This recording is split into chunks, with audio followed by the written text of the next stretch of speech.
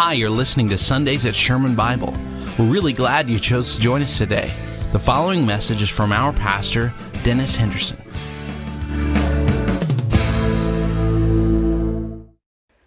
Well, we've been in margins, so I want to begin today with a question. I wonder how many of you, don't raise your hand, have a friend, someone you know, that has either wrecked or pretty come close to wrecking their life because of the fact they have gone over the line in a moral margin. Embezzlement, possibly, sexual sins, adultery, premarital sin of sex, an unwanted child, an abortion, whatever it might have been. Some of you probably know that. Some of you say, Dennis, hey, I could raise, that's me, been there. Some of you say, I'm there right now. In fact, probably all could raise our hand to some degree, couldn't we? That we've all crossed a moral line that has scarred our lives, that's done damage to it, impacted our families, our heart before God. And it hasn't been for the grace of God, some of us today could have had a total train wreck and disaster, but God, by His grace, protected us from that as we went across the moral line that God never planned for us to go across. Well, today we're going to talk about moral margins. We're going to talk about the fact that it's out there, we face it, we've got to deal with it every day. You might expect in 40 years of doing church stuff as a pastor, I've heard a lot of stories. I've never had anyone come into my office and say, Dennis, can I share with you my 5-year goals? And say something like this: I'm really looking forward in the next 5 years to have a good affair. You know, I'm really planning next 5 years to get STDs. You know, I'm hoping that in the next 5 years, I'll have an abortion. Hoping in the next 5 years, I can embezzle enough money to get out of town on. I've never had people come and tell me that about their 5-year plans. But almost every one of them that's come in with heartache and scars and brokenness have said this: I never thought I'd ever do something like that. Never thought I'd get there. Because most of us don't. Most of us don't plan to hurt our families, lose our jobs, do stupid. But it happens. And it comes back to margins, doesn't it? You see, we've been talking about margins because our society tells us, hey, don't worry about the limits, And they stretch margins to the point that it impacts our time, impacts our relationship with God. Last week, impacts relationship with others, family. And it takes us to the fact that, don't worry. It's your life, do what you want. And especially in the area of morals. They say just do whatever you want. In fact, our society, our culture says, you know what? There are no absolutes. You determine what the morals are for your life, what pleases you.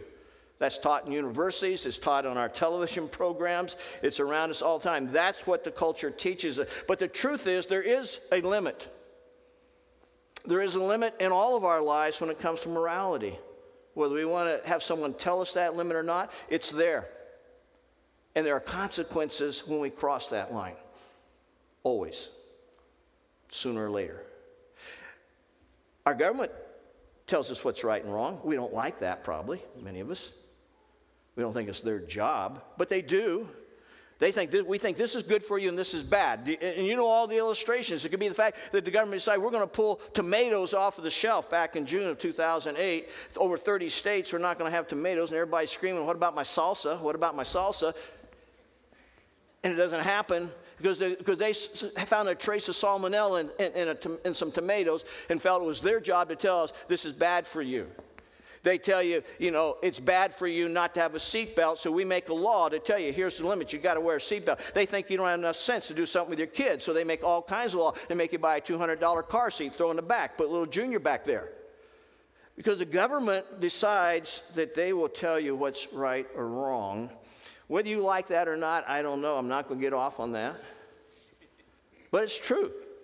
They set a moral limit because basically every decision that you make and I make in our lives daily has a moral connection to it. Now, someone's going to impose those limits on our lives. You can do it, what we call that self-imposed limits of our morality. And the self-imposed margins of our life come about like this. We look at life, we look what's going around, we say, you know what, this will be the limit of my life because I'm going to decide this is as far as I go. Because if I go any further than that, I could hurt myself, I could hurt my family, so I'll go up to that line, no further. And so you decide what that's going to be. We can do it that way. We can do it, from there we can look around, we say, well, you know what, I will look at the culture.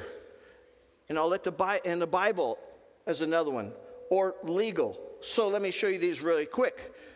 The Bible. I'll let the Bible impose the limits of my life. Thinking what? Whoa, God's smarter than I am. He's already given us a code of conduct. So it would be smart that if God, being the all-knowing God who truly loves me, has set some boundaries and some limits in my life, it would be wise for me to impose biblical codes upon my life. You can choose that way for your margins. You can use the culture, the mores of what's going around, what's happening about you. Because every culture has its different set of morals, don't they? Texas is a little different than California. You agree? And so in Texas, this is what's accepted in the culture. So that'll be my boundaries. Or you can do the legal deal, and we've already, the government does. The government says, hey, it is wrong. It's beyond the limit for a 25-year-old to have sex with a 12-year-old, and they've decided that. And you say, well, I'll follow the government. So there's a lot of places. As a Christ follower, I strongly believe in my heart, after a lot of bumps in my life, and like many of you, I think it's best to follow the biblical standards for my life, because God does know. As we said, to trust Him with all of our hearts, with all of our soul, all of our mind. Lean not to our understanding, but in every way acknowledge His standard, and then He will make our path straight and direct. So, as a Christ follower, we need to do that. Now, throughout the Bible, many stories of people who pressed and went beyond the limits, aren't they? David, man after God's own heart. Remember David? Bathsheba, way over the limit. Let his heart take him beyond that limit. As a result of that, not only did that, when things went further south, he had her husband killed. His son, Solomon, known to be at that time the wisest man on earth of all of his time. And God gave him the privilege to build a temple for God, the first temple. And at the dedication of that temple, he stood outside the temple, he looked at all the people, and then before God, he says, before God, this is it. He says, let us fully devote our hearts to the Lord. Let us always fully have devoted hearts to God. He says that, makes the statement, you flip a few chapters, and the next thing you know, his heart's chasing after foreign wives. He takes them into his life, and the next thing you know, he's building altars and monuments for their foreign gods. Solomon, how in the world did you move from here, standing in the temple, fully devoted our hearts to God, to over here, you're chasing foreign women, and you're now building other monuments to foreign gods? How did that happen to the wisest man on earth? Would you not think if it could happen to him, it might happen to us? Anybody? Do you think? I would think. Because some of us are sitting here, testimony of that, aren't we? At one point in our life, we fully loved Jesus, and we want to do everything we can for him, and we're going to be pure and moral, and we're going to follow his deal. And 5 years later, we're over here saying, how in the world did I get here? How did this happen? I say, how did it happen? Well, it happened step by step. We've given you a definition for margins, the space between my current activities and my limits. Let's look at the one that's a moral margin. And let's play that out for the week. It's putting a limit, distance, key word, between me and what? What's it say? Say it again. Not sin, but what? Temptation. That's where we get messed up. We see the sin, I'll never do that, but we forget preceding that sin is what? Temptation. And we've got to have margin, not between me and the sin, but between me and the what? Temptation. Because the temptation is what really gets us there, doesn't it? With that said, look at James. You got your finger there? James chapter 1, verse 13. James says, when you're tempted, no one should say, God is tempting me. Don't say that. Why? Because that doesn't happen that way. God doesn't tempt you to sin. Don't get your theology messed up there. So what does he say? He says, for God cannot be tempted, you see, by evil. And so because God is pure, infallible, will never be tempted by evil. Guess what? He does not tempt anyone else. But here's the process. But each one is tempted when by his own evil desires is dragged away and enticed. Clue. There's the problem. That within all of us, no matter how good we look on Sunday, there's some evil heart in all of us. Both hands right here, okay? I will admit.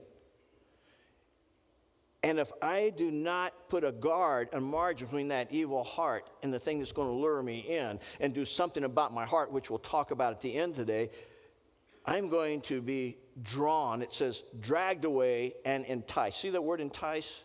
Greek word delazeo. Here it is. It means to lure.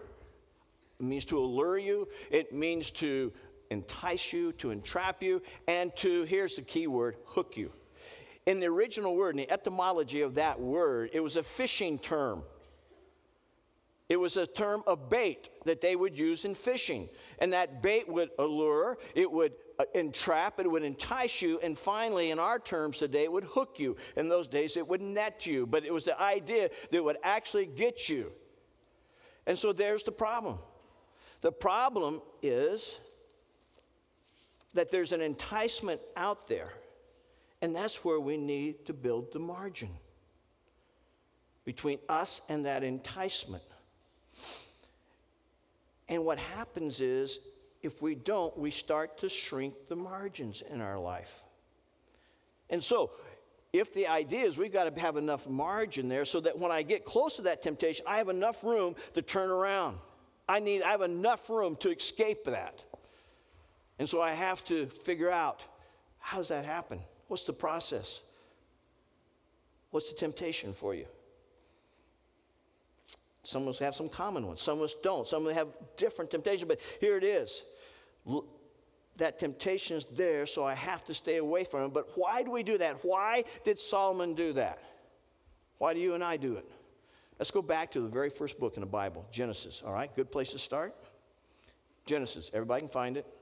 Okay, again, back to your Bible. All right. Got to keep helping you folks. This is a little slower class than some classes. Okay, Bible. All right. We go back to chapter 1, Genesis. Or back to the first book, Genesis. And let's jump into 13, and we start to come into the story of Sodom and Gomorrah. Everybody's heard that story probably. You've been around church. Or if nothing else, even if you haven't been around church, you've heard the term, seen movies about it. I mean, it's a very wicked town. Everybody knew that. Those areas were just engrossed in sinfulness. In the middle of this story is a guy named Lot. His uncle is Abraham. Abraham is a friend of God. Abraham has had some conversations with God. God appeared to him and said, I'm going to make you a father of a great nation. First thing we got to do is get you out of here, so you need to move. He didn't tell him where. I'm going to play games with him, but you just got to trust me and move. I'm going to take you to a land that someday you will be blessed of. A nation will rise there. And so Abraham, go. Abraham, believing God, trusting God, starts off, and he thought, I don't have any kids. I'll take my nephew with me. So he takes Lot with him, And on the middle of the journey, things are so good. They're being blessed. Their possessions are so great, and their herds are multiplying, that before you know it, that the herds are starting to mix in. Lot's herd and Abraham's herd, and the herdsmen were starting to argue. And so we pick up the story in chapter 13 of this setting between Abraham and Lot.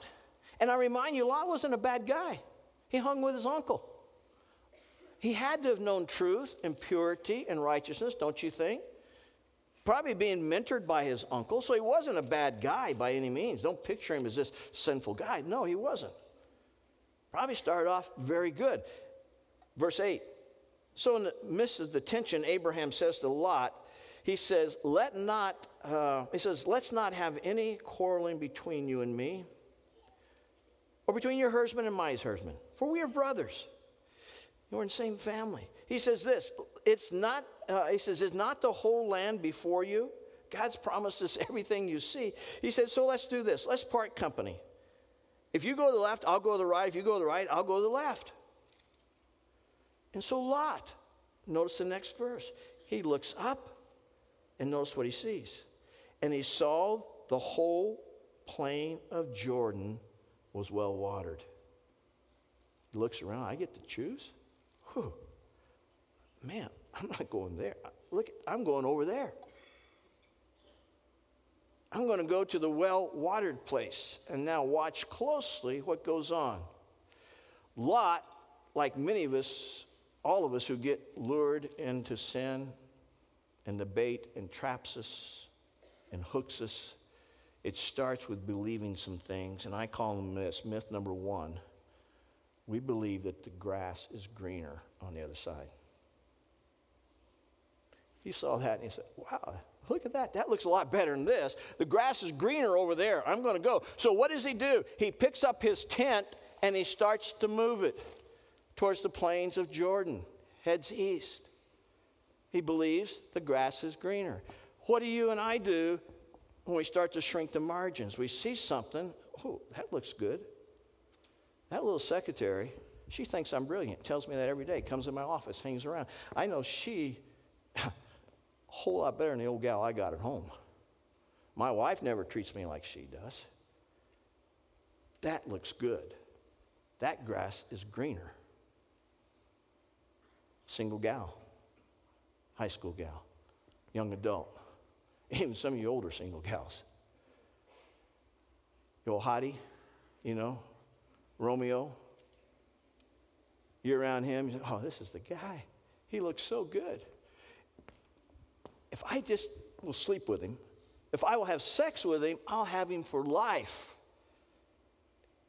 You know, I'll land this guy. And so the grass looks greener and the margin shrinks, you see.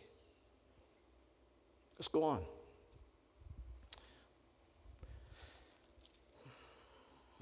He's heading down there. He gets to verse 12.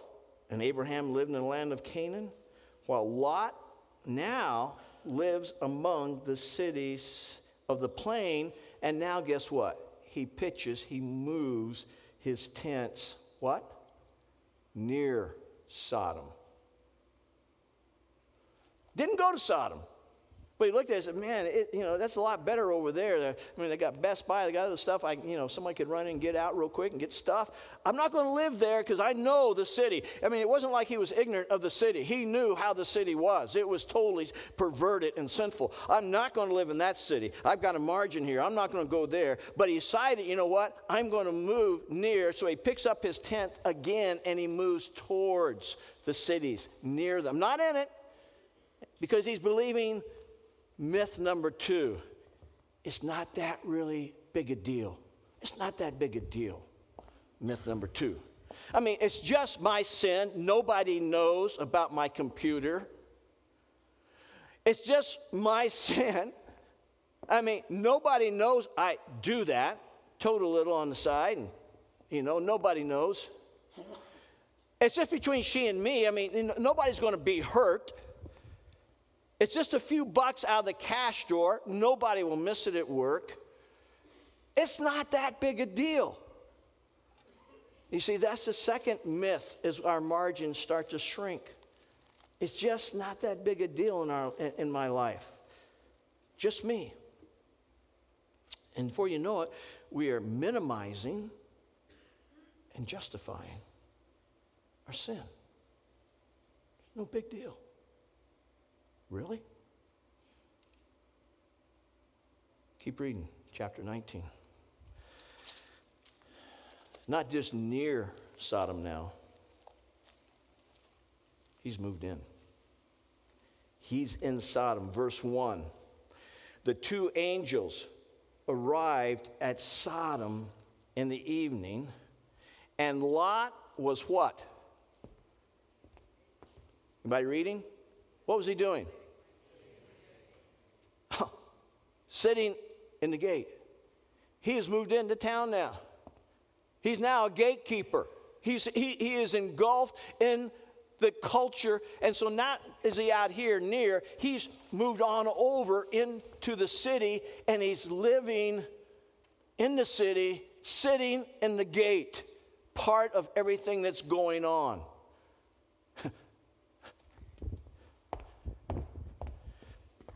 Looks better over there. Grass is greener. It's not that big a deal to live near it. Third, I can handle it. I can handle this. It's just a little dope. It's just a little drink. Just a little flirt. It's just one time. Just two of us. I can handle it. And our margin shrinks. Keep reading. Those two angels come. Gets towards the evening. If you read in verse 3, he invites them to the house. Come, eat with me. Fixes them dinner. Verse 4, after dinner's over, it says before they had gone to bed, it says that all the men from every part of the city of Sodom, both young and old, they surrounded the house, and they called and they said, where are the men that came to you tonight? Bring them out so that we can have sex with them. That's Sodom. That's what Sodom's all about. Total perversion. Two new guys in town. Bring them out. We want to have sex with them. Notice what Lot says. Keep reading. He says, but Lot went out and he tried to talk with them in the next verse, in verse 6. And then he goes out in verse 7 and he says, you can't do this. Don't do it. And notice in verse 8, he says, look, let me bring out to you my two daughters. They've never slept with a man. Take my two daughters. Lot, what? You can handle it? It's no big deal. It's greener. Here, take my two daughters. Lot, are you in? Verse 30. Read on there. His two daughters come to him. He gets drunk. He has incest with them, and they get pregnant. And all along, he says, as Satan says to all of you, as he shrinks your margin, it's greener over there, is it? You know, it's no big deal. Just a couple of us, just me, just my little sin. And then he'll go on and say, you know, I can handle it, can you? Yeah, you can give away your daughters.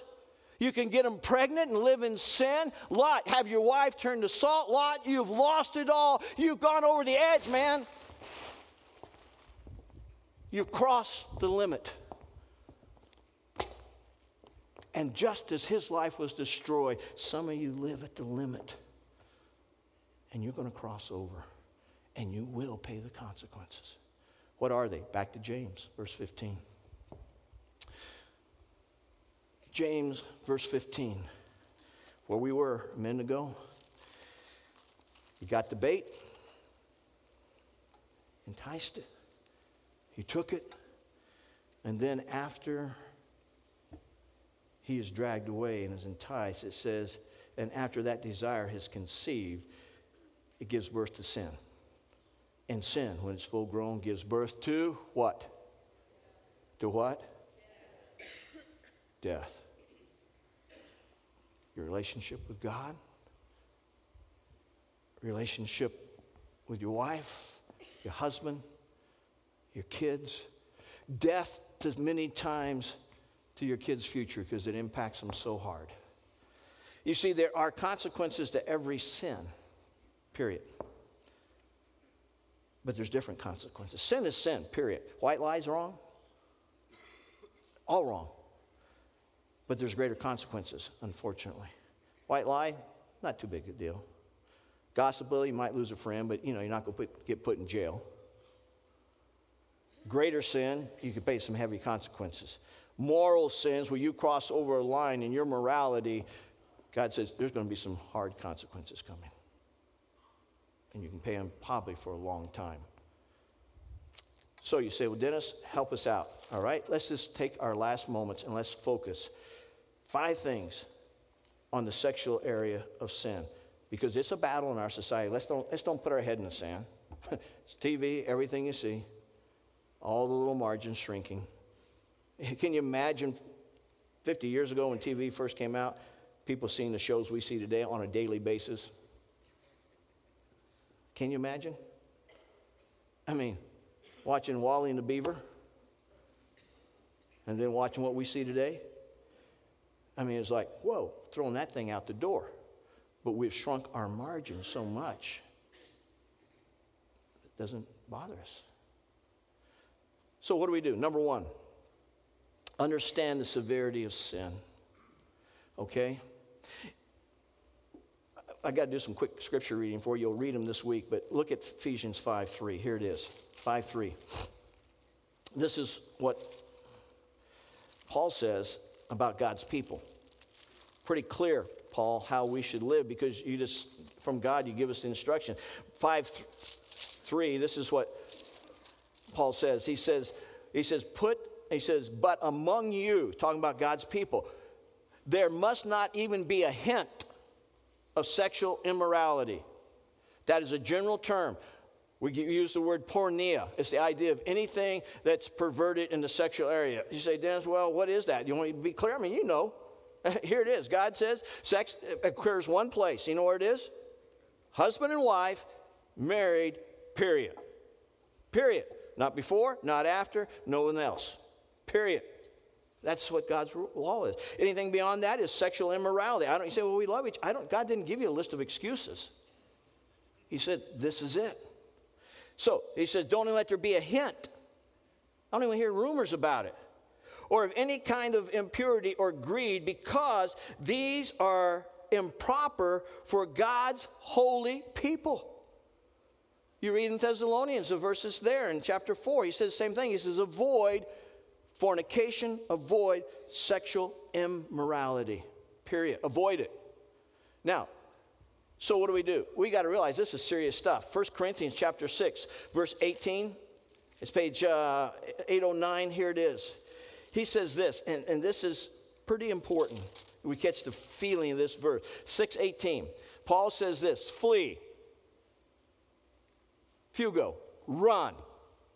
Get distance between, flee from sexual immorality. He doesn't say hint with it. He doesn't say play with it, smell it. He said just run from it.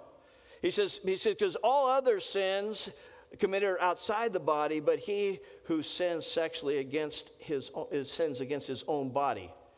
And he said, don't you know that your body is the temple of the Holy Spirit, which is in you, which you have of God?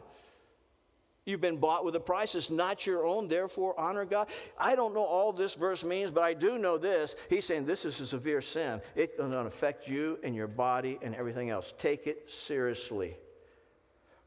Number 2, protect your mind and heart. Romans 12, 1 and 2. Read it this week. Present your bodies unto God. How do you do it?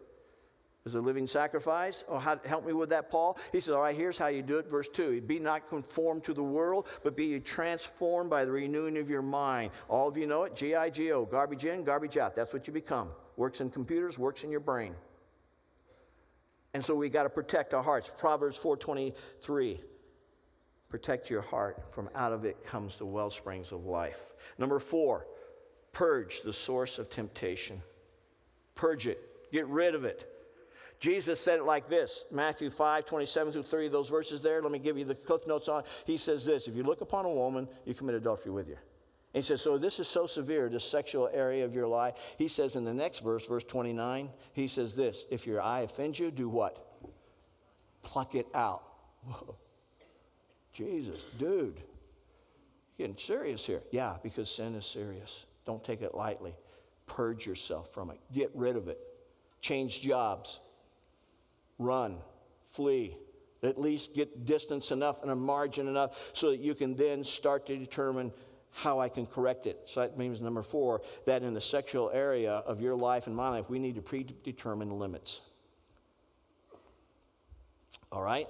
You say, what do you mean?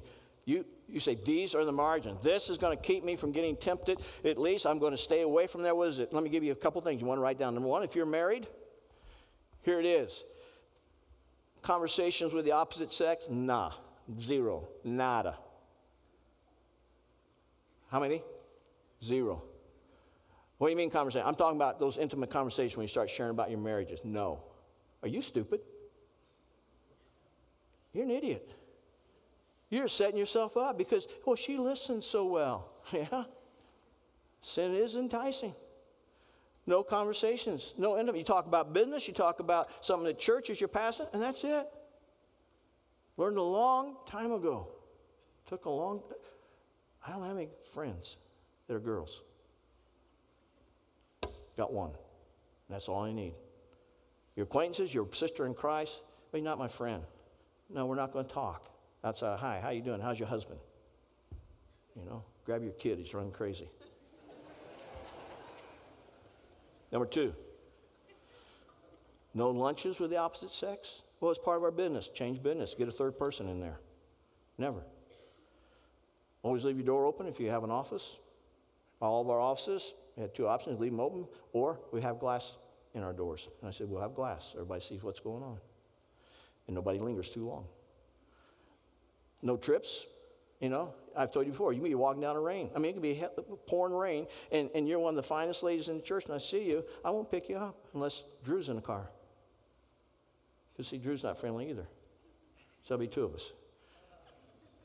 We'll pick you. If I have someone else, yes, but by yourself, I'll never take you in the car alone. I'll go get you somebody as quickly as I can. Just not going to happen unless you're my wife or my daughters. Okay, no trips, and on it goes. How about for you that are dating? Singles? I hate to talk to young adults and middle-aged adults like I'm talking to high school students, but you act like it, so I got to talk to you about it. All right? You don't have any brains anymore. You slipped into the culture. So here's some things for all of our students and every single here. All right? Here we go. Stop asking the wrong question. Wrong question is what? How far can we go? That's the wrong question. The right question is, how pure can we be? How pure can we be? How can we flee? How can we avoid? That the scripture says it. Okay? That's the question you should be asking. Let me tell you 2 things. You want to get it right up straight, right up front. These 2 things will nail it every time for all you that are single and all you high school kids who are thinking you're big boys and girls now and you can date. You ready? Number 1. First thing you do when someone asks you out, say, hey, I want to tell you right up front, I'm a Christ follower. Number 1, I don't kiss. Don't make out. We don't swap tongues. We don't stop spit. We don't do any of that. Number 2, no sex, no sleepovers. Those will come when you marry me. That'll cut down your date life, like boom, like that. They're going to look at you like, are you weird? I am weird. I'm a Christ follower. And I have a margin in my life. My son last year married a couple of kids down there at UT out of his church. As you know, he passed, and they were in their spring season, their senior year, spring. They get married, and they kiss for the very first time when he pronounces a man and wife. It was a long one. He said all the other students were hooping and hollering because they made a determination that this is going to be our margin. We're going to honor God in our purity. You say, Dennis, that's extreme. That's true, it is. But tell me, how's it working out there? Is it working good? You like the divorce rates? You like the abortion rates?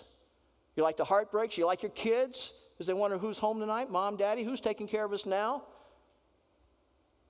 No margins, that's why. All right? Students, you've heard this, but here it is. I got to do it. Really? When I was in youth work years ago, talking all over the nation, teaching on dating and all that, I came up with 6 things I told all students. I tell it to every single now. You got to paper right now, right there. You got to get this down. 6, Dennis's big 6. I got him one night, an angel came into my room and handed me this piece of paper, honest, well, more or less. And came in, and here's the 6 things for your margin as a dating person. Number 1, you ready? Don't unzip. Number 2, don't unbutton. Number 3, don't pull up. Number 4, don't pull down. Number 5, don't lay down. Number 6, keep your tongue in your own mouth. You want to do it again? All right?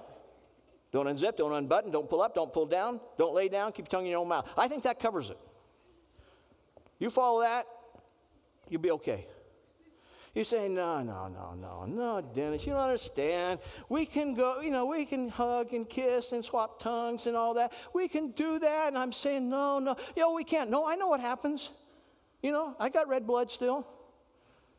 The old fire starts picking up. Next thing you know, you're going and your hands are moving in all places. And before you know it, guess what's happening? You're going at it. Next thing you know, it's pants on the ground, looking like a fool with your pants on the ground, your tongue in her mouth, hat turned sideways, looking like a fool with your pants on the ground. That's what happens.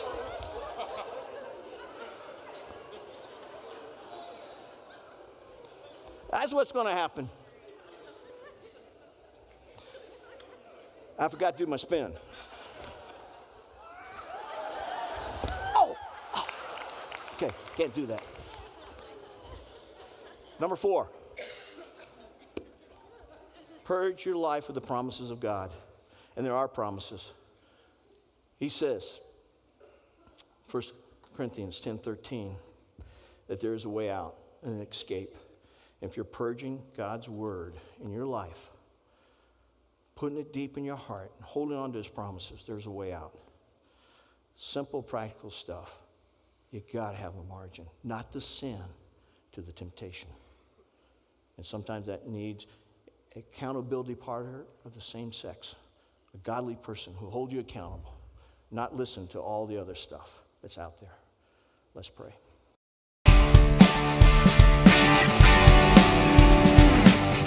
Thanks for listening.